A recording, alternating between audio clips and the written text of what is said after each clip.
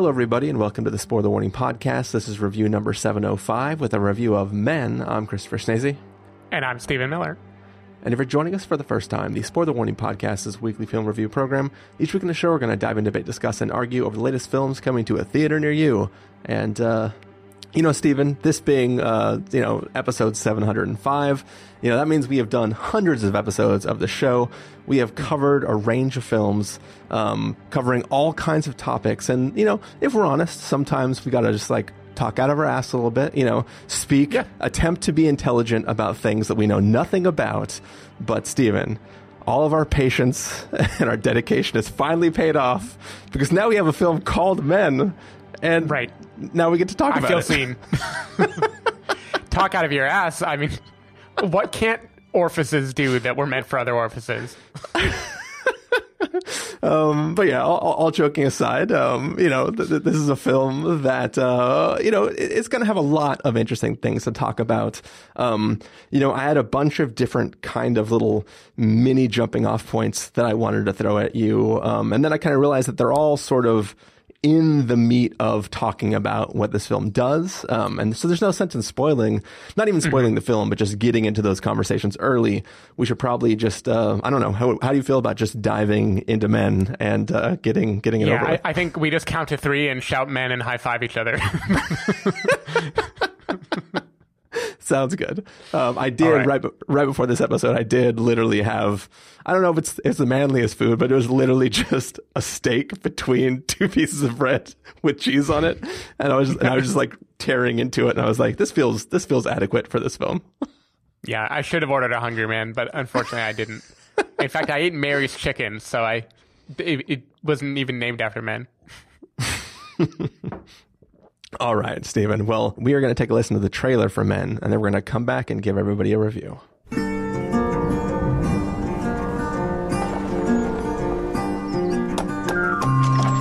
Hello. Hi. Mrs. Marlowe, yes? Harper, yes. Do, come in. The words I have to say. It's a beautiful house. But they're true. Would it just be you staying, or Excuse me? Mrs. Marlowe? No. Until you give your love, there's nothing more that we can do. Apple from the garden? Yeah, it was delicious. No. Mustn't do that. Forbidden fruit. Oh, God, sorry, I'm joking. Oh.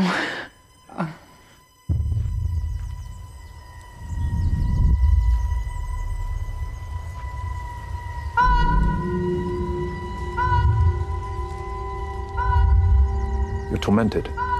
It feels more like... Haunted. Yeah. Something happened. My husband went upstairs to our balcony and let himself go. You must wonder why you drove him to it. Why, I didn't drive him to it. I thought it'd be true. But if you'd given him the chance to apologize, he'd still be alive. What?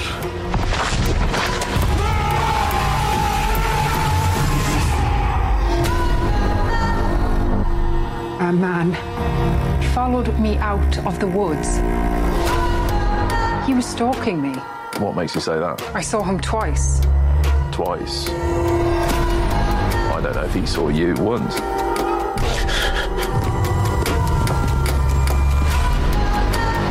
Want to play a game? You hide, I'll see. You must feel an awful sense of guilt. Stay away from me. Why are you doing that? What are you?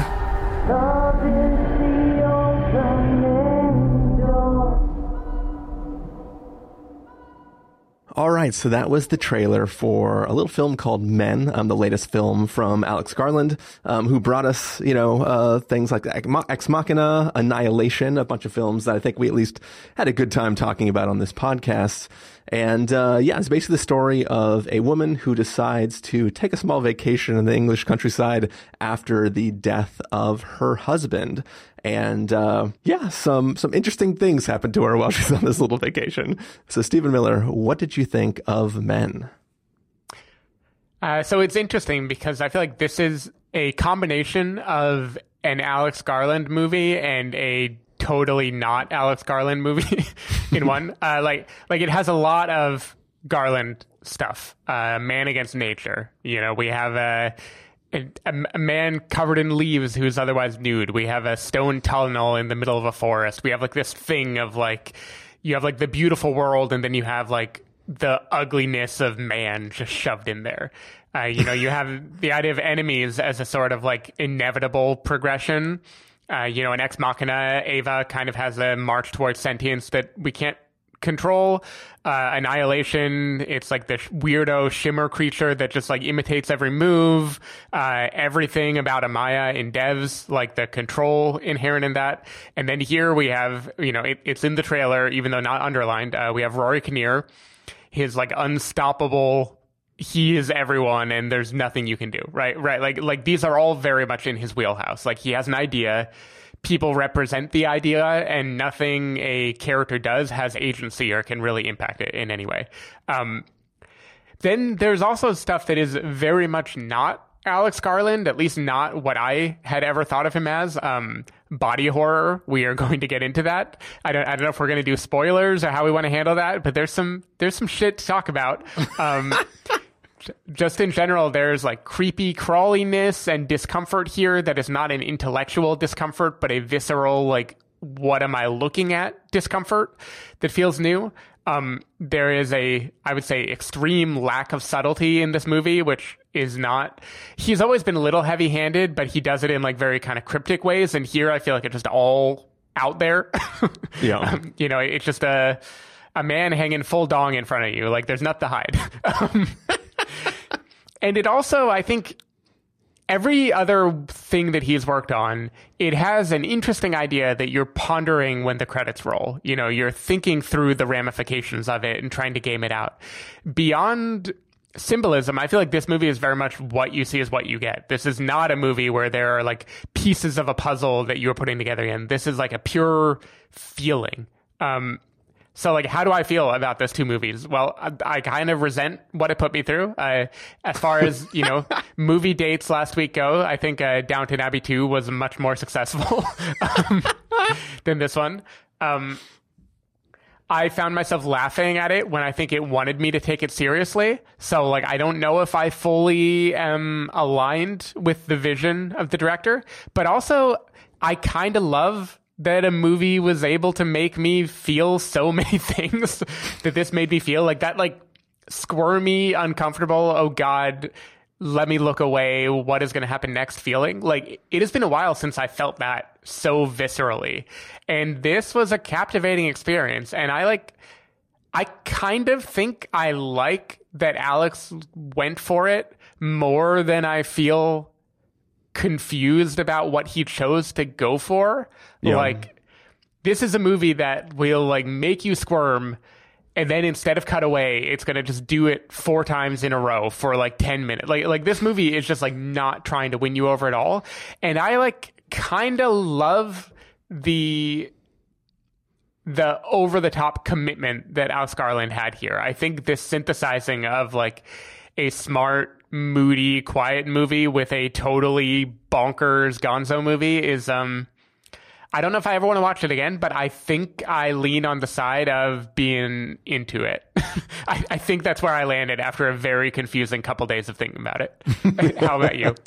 Yeah, maybe this was one of the films that benefited from the fact that we're recording like multiple days after we'd seen it. Yeah. But yeah, so for me, you know, like you, I think this film is kind of a lot of different things. Some of it really, really straightforward and obvious, and some of it is, I want to say beautiful. Some of it is beautiful, but other stuff I'm going to say is like really interestingly depicted. I think that all the aspects of nature of this little town is awesome. Like the watching Jessie Buckley like walk through the forest and just take in the scenery. I thought that was beautiful, and I really liked the feeling of watching her just in this moment of bliss, whether it's supposed to be her walking around the Garden of Eden or it's supposed to be just her looking at nature, who cares? I don't know. But I really enjoy just watching her experience this feeling of nature. And I was like, this place looks rad. Is this actually on Airbnb? Can I get this little like cottage? That would be great to have. But I think besides that though, what we're getting into with all the mixed metaphors and sort of like the on the face things, I kind of don't know what Alex Garland is doing. Like in one sense, it's kind of interesting, right? Like this idea of this one character, this one man playing all of the men in this film, like ignore the metaphor completely.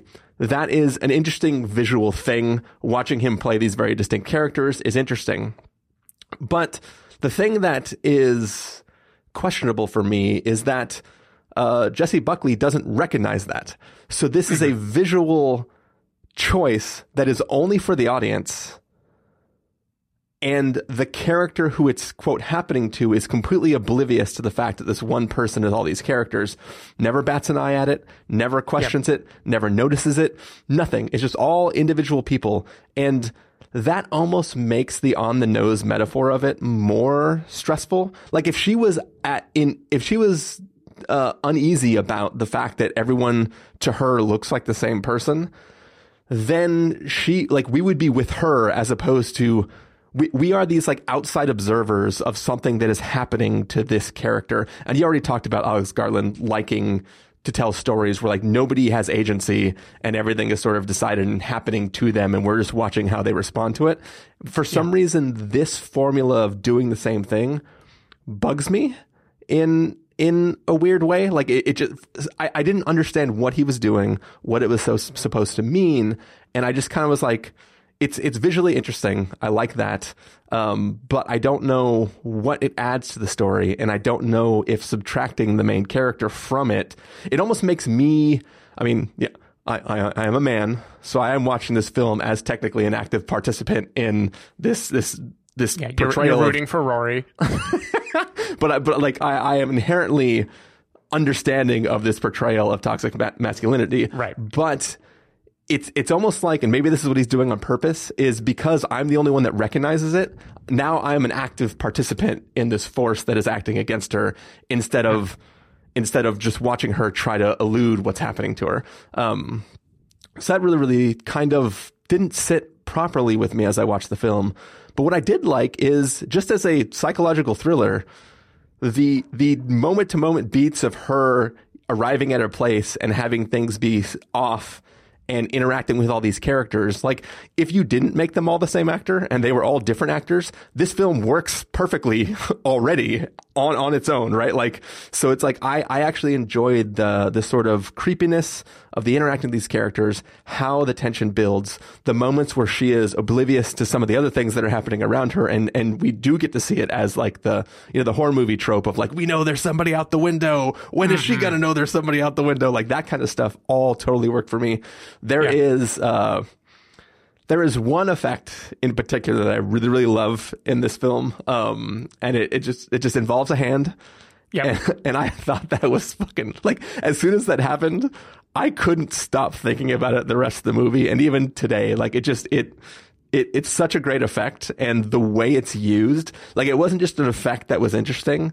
It was leveraged by the character to be even more menacing in a way. Like the things they choose to do and the behaviors they act, which otherwise would be a completely normal behavior, such as washing hands. Right. Who was just like, oh my God, this is the coolest thing I've ever seen. Yeah, this is amazing. And for sure. Call M. Night Shyamalan, because I think in terms of movies where one actor plays multiple characters, the wrong one was called Split. Am I right? That is true, Stephen. Very good. Thank you. There's a great moment to, like, for the most part, the visual that you're talking about, you know, they just are going about their life, but it takes on a menacing tone. There is one thing that a character like proactively does that utilizes how this happened in a way that I get some like serpent tongue imagery, which maybe kind of fits with the whole like soup of biblical references that this is playing with. But it also is just so squirmy and creepy crawly. Yeah, I admire that visual as well. So if we can talk about it without getting too spoilery, what do you think actually about the biblical imagery? Do you think it actually plays nicely with the story it's trying to tell, or does it feel like a completely distinct otherness to it? So the way, I think the obvious comparison, and we maybe even talked about this on Sunday, I forget, is Mother, right? Like Mother is another movie where a director that has been widely beloved just like full on goes for it with a thing that includes biblical allusions. What I would posit is where Mother, I think, is just beating you over the head with I am telling the creation story from start to finish with as many like allegories as I can to squeeze it in. Yeah. Here, I think Alex Garland is just playing with imagery to serve a point. And I think his real point is this pattern of, toxic masculinity almost as like a literal toxicity of like there's a poison that they are going to project outward on you, the woman, on you, Jessie Buckley. And the original sin of that, like the first version of that is Adam and Eve, and like the blame put upon woman for the fall of mankind.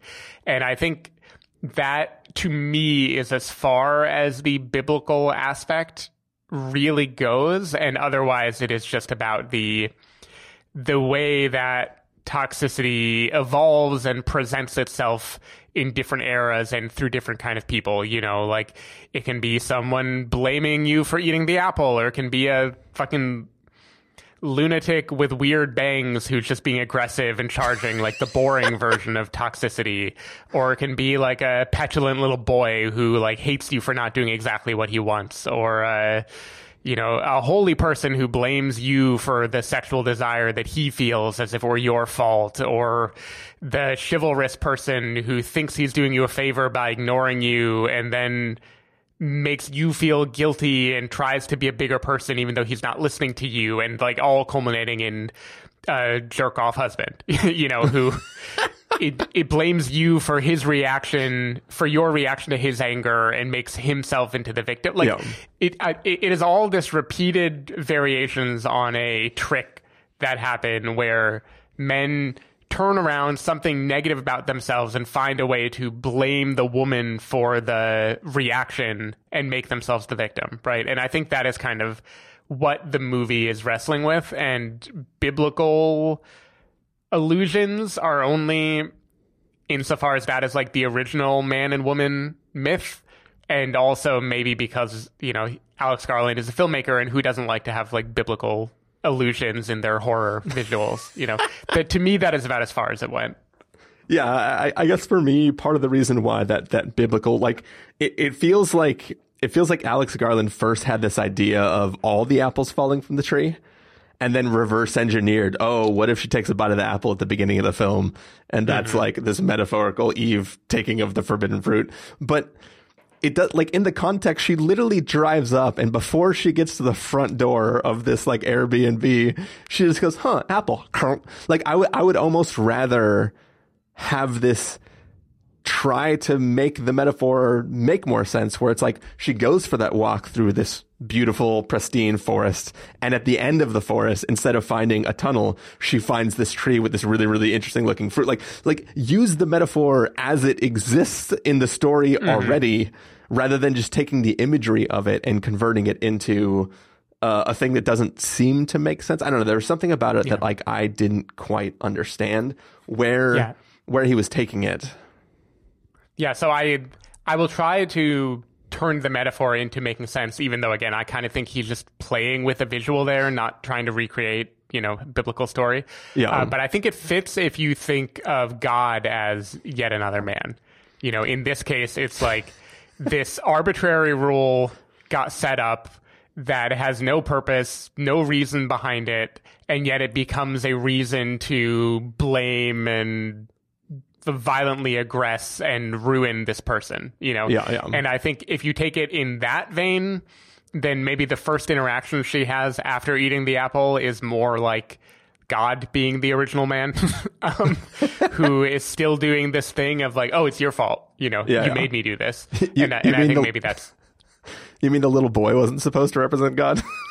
Maybe he does too. I don't know. So in terms of the genealogy, if you will, that we get later in the movie, I have to think the little boy is something else, maybe something like medieval. I'm not sure. Yeah. Yeah, I guess for me, because there's no real consequence of the apple, it's just a weird joke that the host tries to make awkwardly. I felt like it was just visuals with no actual metaphorical connection to anything other than, remember this?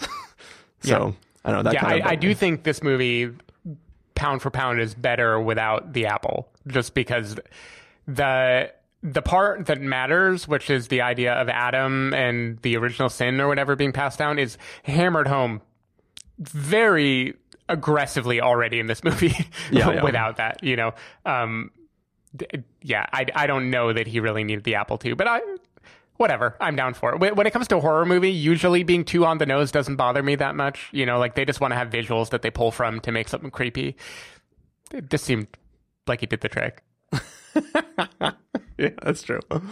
I'm trying to think of anything else that we can talk about non-spoilery that doesn't require a shroud of secrecy to talk about. I will first just echo, without detailing all the scenes, that I do think, considering in my memory, Alex Garland has never made anything that plays like a horror in the tension sense. Like, I understand that his movies are dark and creepy, and I guess there are scenes like the wild boar at Annihilation. Like, there's stuff that are kind of like haunting and maybe would be a jump scare for a second. I don't really remember, but in general, that isn't like the key that he plays in. And here, I feel like he does that tightening of the screws very, very well. Just the scene of, what's going to happen, but you don't know when it's going to happen. And he is willing to let that linger for way longer than a lot of directors would. And I feel like that is very, very effective. Like, this movie, before the final 20-minute crescendo of pure chaos that we'll go into, it is kind of just like a taut, extremely uncomfortable movie that is doing a lot with very little in terms of like making you imagine how bad it's going to get and putting you in the mindset of a woman for whom, because of men being terrible, everything is a potential situation for violence. And that like fear, I think he does a really good job of conveying that. Yeah. I 100% agree. And that is one of the things I genuinely really appreciated about this film, because I felt like I was on edge a lot because all that stuff was executed perfectly. Yeah. Cool. Well, shall we transition on through verdicts so that we can get to some spoilers?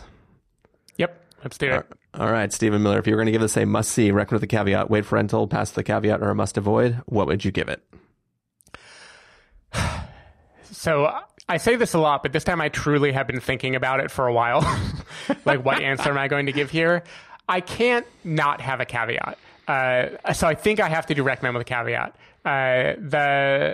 I'll bring the caveat first. The caveat is, like, there is a very good chance you will hate this movie. 1 out of 4, probably 2 out of 4 people that we spoke to about this movie afterwards certainly walked away feeling very negative thoughts about it. Like, this is a movie that is in your face. It has a lot of Cronenbergian type body horror, which is not my jam or a lot of people's jams. This movie, the camera does not cut away when someone might cut away. The camera wants to show you whatever the fuck is being implied. The camera's like, no, look at it. Look at it. And that is going to alienate people for sure. Also, if you are looking for a sci-fi, something with like a core premise and intellectual thing that you can just like noodle on for a long time, this movie doesn't do that. But ultimately, I'm unrecommend because I think Alex Garland is a great visual stylist, and he remains a great visual stylist. I think Jessie Buckley is fantastic here. Toward the end, she has to just be like the classic horror protagonist who just responds to things, and that's like a kind of limiting role.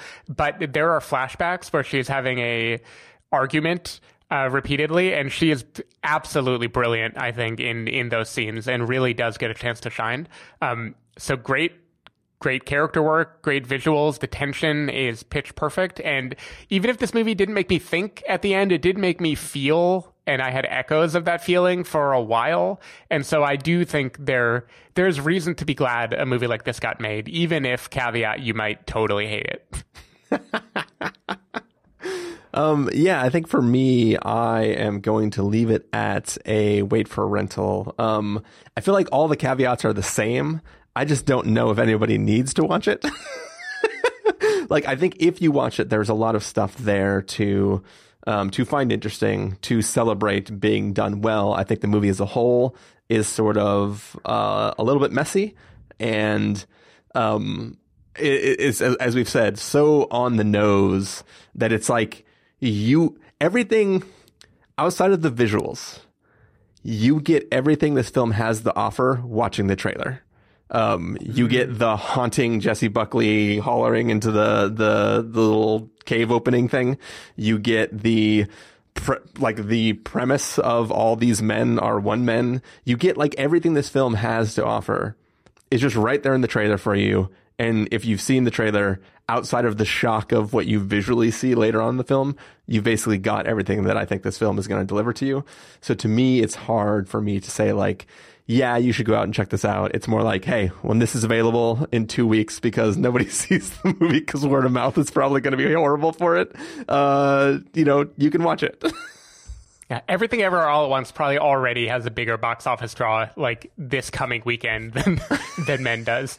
Yeah. Yeah, I hear you there, though. I do, and I know we don't, do point for point during verdicts usually, but I do want to say in terms of everything the movie has to offer being in the trailer, I think the nuances of the real world thing that caused all of the chaos to happen is not in the trailer, and there's a lot there to kind of sink your teeth into. And I also think some of the creepier visuals and stuff are not even hinted at in the trailer. So I do think it has things to surprise you and recommend to you. But the core idea for sure is better. I said except for the visuals themselves, and that's what I was kind of getting at. There is stuff to see, but I don't know if that stuff to see is better experienced. I mean, I guess technically it would be better experienced in a theater full of people going, what the fuck? Instead of you being on your couch alone and like looking to either side going, please, somebody has to be watching this right now too, right? Point taken. So I don't know. Maybe I need to raise it up. But no, I'll stick with wait for rental for now. That is going to be it for the non-spoiler section of this review. We are going to close out right now and then get to spoilers after for people who have already seen the film or just don't care and want to hear about the crazy stuff that goes on in it. But for now, Stephen Miller, people want to find you throughout the week. Where can they do that?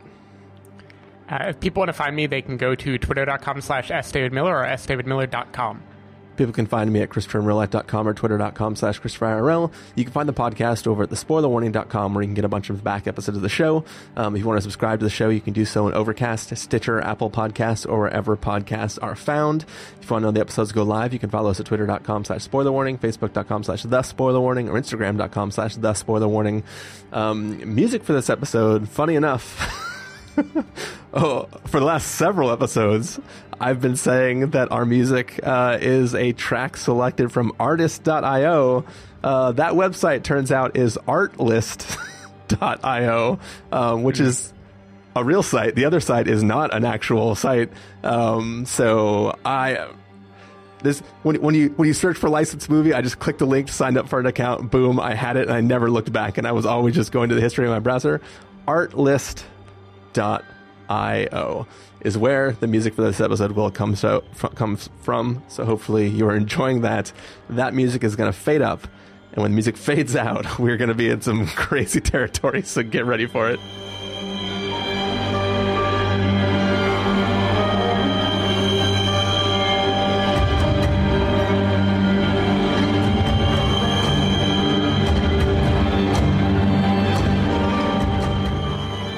All right, we are back. This is Spoiler Territory. It's the after part of a review of Men. We're going to be talking full-blown spoilers, so watch out. Here they come. All right, so, Stephen, right at the end there, right before we took the little break. You were mentioning the nuances of the conversations that are happening in the apartment and the flashbacks before the inciting event that causes all the stuff to start. Do you mind if we start there? And do you mind if I ask my usual weird Christopher Schnese question about that whole situation? Totally. All right. So, we see this couple fighting. They are breaking up. They are a married couple. She wants to leave him. She's going to get a divorce. He is trying to force her to stay by threatening to take his own life. He does, in fact, die after an altercation that they go through. It is shot in a very specific way.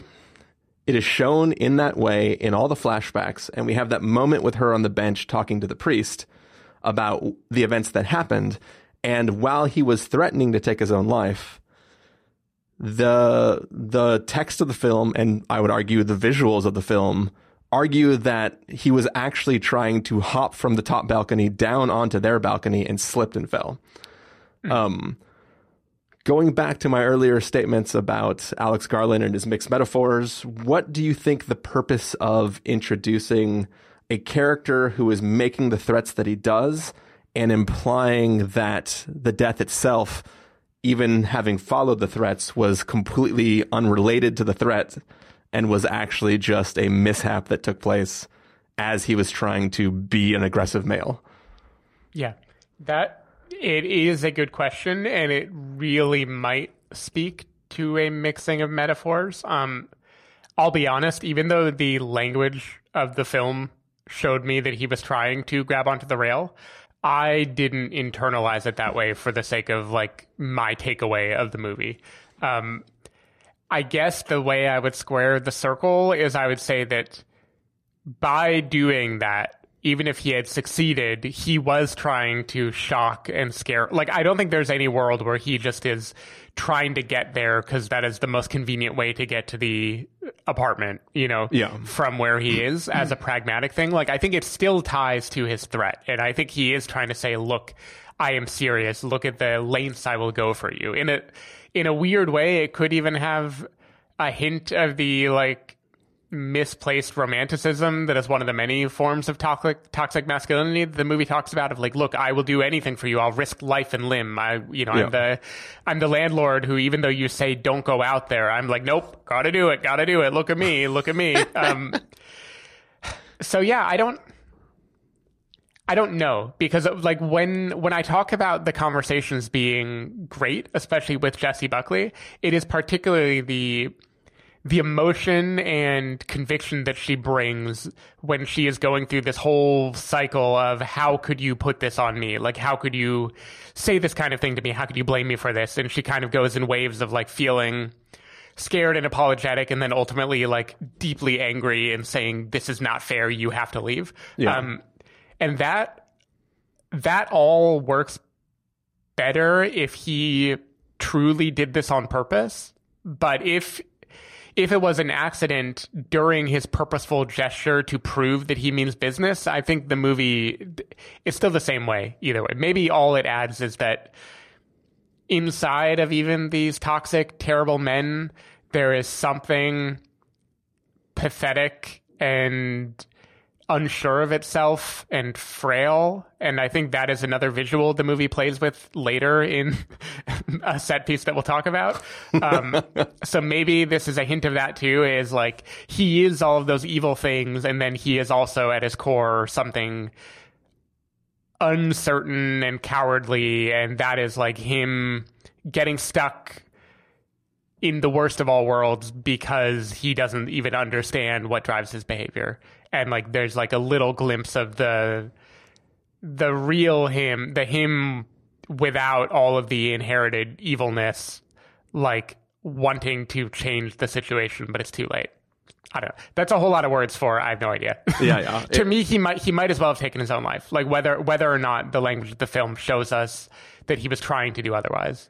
Yeah, it's, I guess for me, one of the reasons I struggle with it is because, just watching the flashbacks alone, and like even with the context of the trailer, the way even the priest has that statement of like, you must wonder why you drove him to it. Like even just plucking that out of the trailer, I had all the context I need for how that scene is going to play out. And then the character explicitly makes the threat. So I'm like, all right, cool. We're there. I'm with you. And it's really not until I listen to the conversation on the bench with the priest in general, where she from her own mouth says, then what happened next is he went upstairs. He forced himself into the flat upstairs. And once you initiate that, it's because if he was going to do one thing, it doesn't require you to force yourself into the upstairs neighbors thing, right? You can do that however you want. You have roof access. There's like a bunch of things you could do. So it adds, it's so much detail that it feels extremely conscious to state that what happened was in fact an accident. It feels like it, like my conservative, trying to give credit to what I think maybe he was going for is he wanted the scenario to allow for somebody to blame her. So it's not him acting himself. It is she created a situation for which he had to go on the ledge of the balcony. And that's how he died, was because she wouldn't let him in the door. And if she would have only let him in the door, he would still be alive. Like, that's my conservative sort of like way of going like, okay, if I'm trying to go with what the character would be saying now, I'm doing air quotes right now, then maybe that's what it was going for. But it feels so strange to like take a straightforward, this is the type of toxic man we're looking at. He is going to make threats against somebody who is willing to leave them. And then it like flips it on its head with this like, well, he wasn't really going to do that, but then like it accidentally happened. And something about it just, it weirded me out, and I can't like square the whatever. Yeah, no, I hear you. I think it's kind of having its cake and eating it too, because either of those in isolation would be a perfectly fine root story and the movie would work exactly correctly, whether it is that he was being very aggressive and she told him to leave and then he did that and it was clear that it was him trying to get back inside, or he was making threats and then she left and then she found out that he intentionally took his life, right? Like either of those work fine. This in between, the best I can say again is that no one in Alex Garland movies really have agency, and he doesn't either. Like he seems, it's this demon inside of it. It's this thing, which I'm not saying that to absolve men in the movie or in real life of their behavior, but like in the language of the movie, it is like this inherited, passed down toxicity, right? Yeah. And like, it's almost like the toxicity inside of him made things be the way they are, even if he believed in that moment that he was doing it for a different reason. And that's kind of why it doesn't matter to me. Yeah. I guess in my head, this is like and I'm going to bleep the name of this film, just so that I'm not spoiling a different film. But to me, in any other film, this would be like a situation where this is the key that lets you recontextualize the rest of the film. Like everybody assumes one thing, and there's this one line or this one piece of information that is what everyone needs to understand what really happened. But it's like, this is such a different kind of film that I like wonder why that effort was put into like sow doubt in the inciting act that caused everything to start and begin. But yeah, I don't have a good answer. Cool. But well, Jesse fucking kills it in those scenes. Literally. Between that and The Lost Daughter, she is just like really good at flashback arguments, I feel like.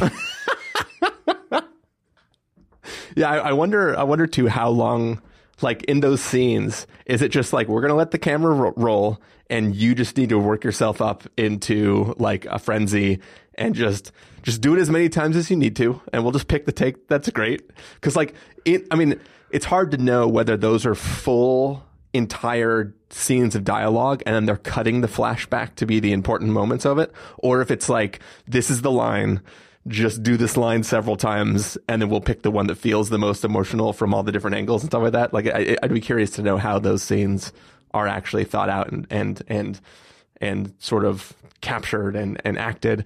Given the rest of the wild across the board mixed metaphors, I would assume that they're individual lines that he's recording. But maybe not. Yeah, who knows?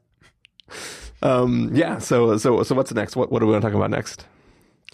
Let's see. I mean, we've already talked about naked Adam walking around. I just wanted to highlight, I like the progression of his character design, where at first he is just seems to be a naked man, albeit a strange naked man.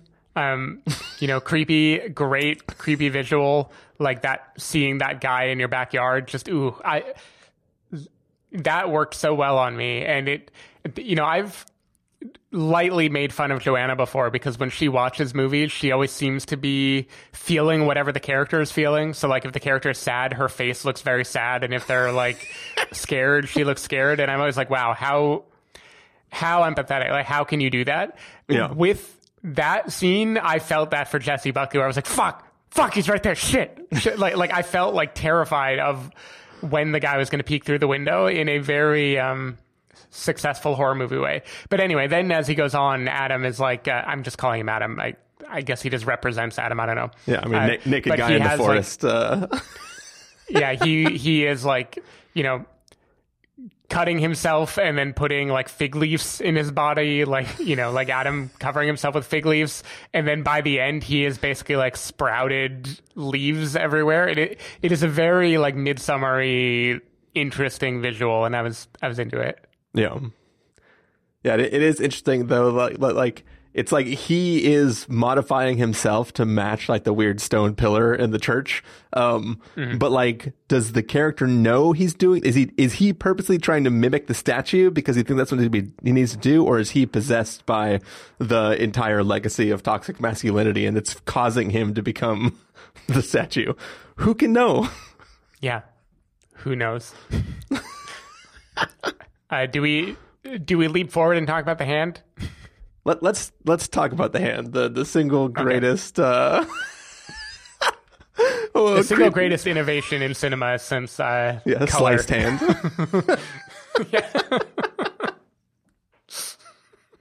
Not since the machete in the arm in Green Room have I been so shocked by the cutting of a hand. Yep. But yeah, so there is a hand effect that appears in this film where a person has what is essentially their entire forearm severed, and it seems to not bother them.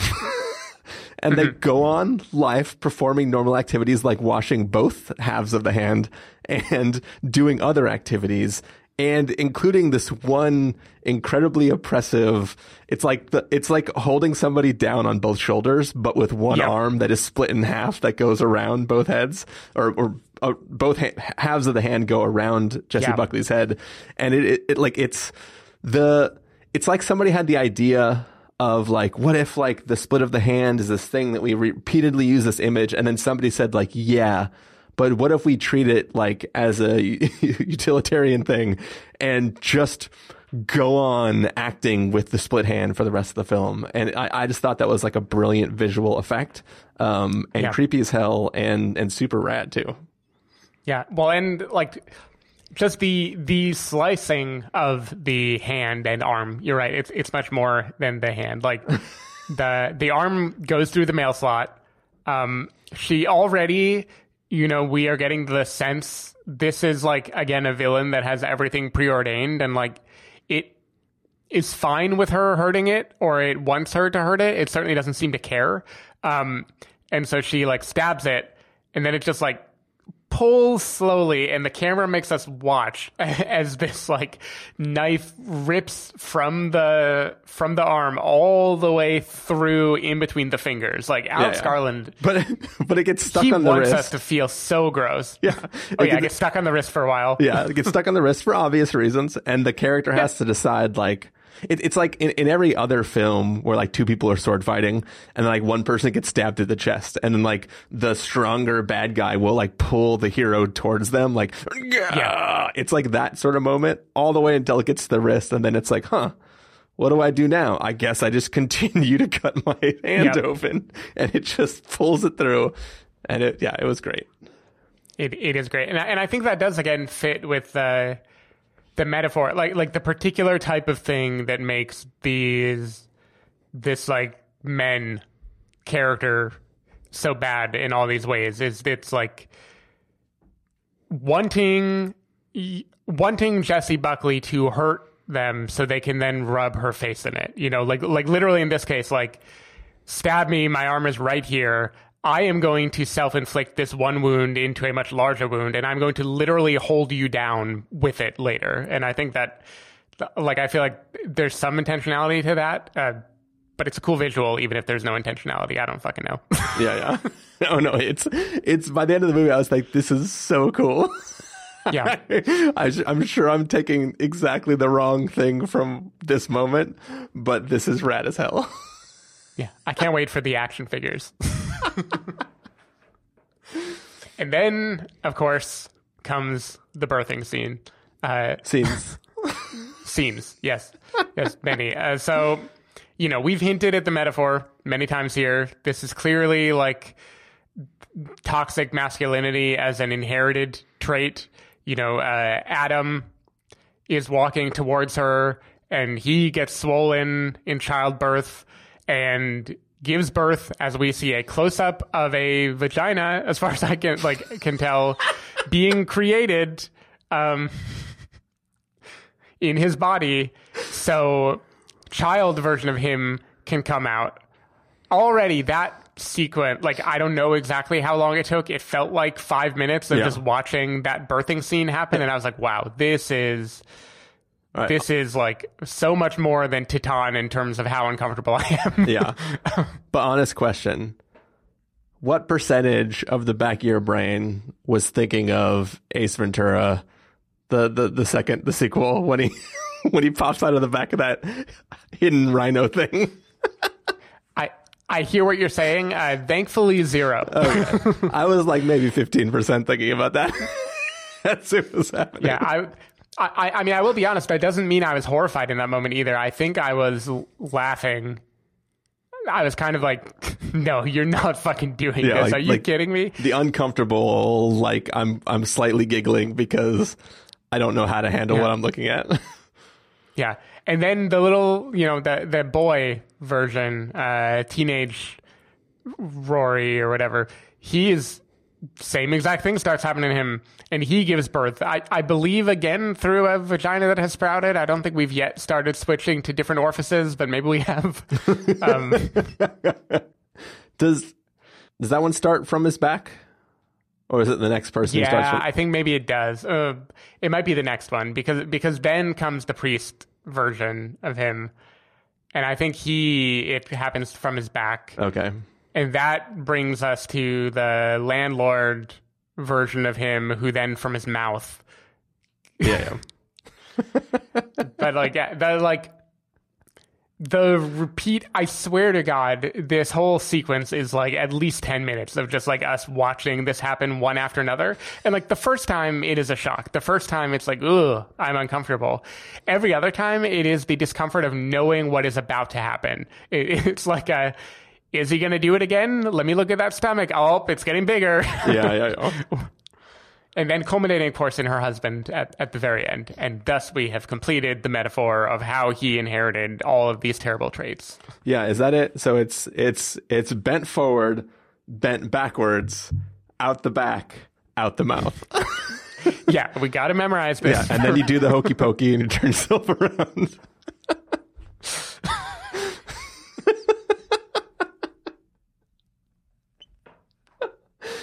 The aristocrats.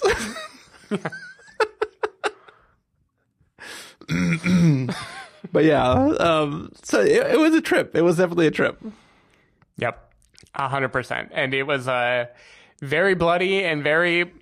I'm not going to rank the the visual effects of the birthing scene because I was too busy being horrified to maybe like think deeply about how realistic or not realistic it was. But I think compared to the young boy's CGI face, I think the CGI birthing was pretty believable. So by that bar, I think it was a success at least. Yeah, I think that like part of it is it doesn't hit Uncanny Valley because it's so not like you don't see somebody carry a full adult to term within like 2 minutes and then birth it out in real time. So it is so unusual that we don't have a frame of reference for the exactly what we're looking at, so it doesn't feel as uncanny as that stupid boy's little stupid transposed face.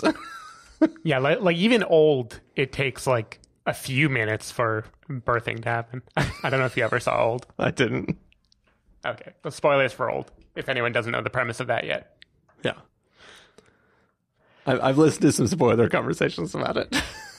Yeah, I think one thing is those visuals in this movie don't need to feel like they have heft because this feels less like a real thing that's happening and more a like ghostly stage play or performance for her to present some. It's like the spirit or whatever wants her to understand something culminating in her husband. So if it's weightless or CG or whatever, it just doesn't feel wrong because that whole sequence feels like make believe anyway. Yeah. And I think that's another one of the things that like sort of plays back into the mixed metaphors that make me like think not necessarily in a good way about this film is that like there is one version of the story where there is this weird forest deity that's just birthing out these shitty men who are literally the same one, and there's just this village full of this one guy and that is what she has stumbled into. But like it only exists as metaphor. Like yes, theoretically she is physically experiencing this stuff in her reality because her friend shows up at the end and like sees the results of everything having had happened. So it's not like a psychotic break or anything that she's experiencing. Like we have to take at face value that these physical events transpired in this space, but it's not I haven't wandered into this midsummer cult that has been birthing the same child for hundreds of millennia, right?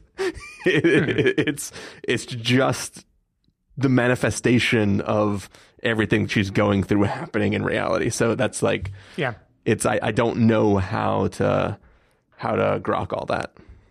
Yeah, cool. Man, am I right? Hell yeah. Yeah. And any last things that you would like to talk about for this, Stephen? No, I think I'm good on Men.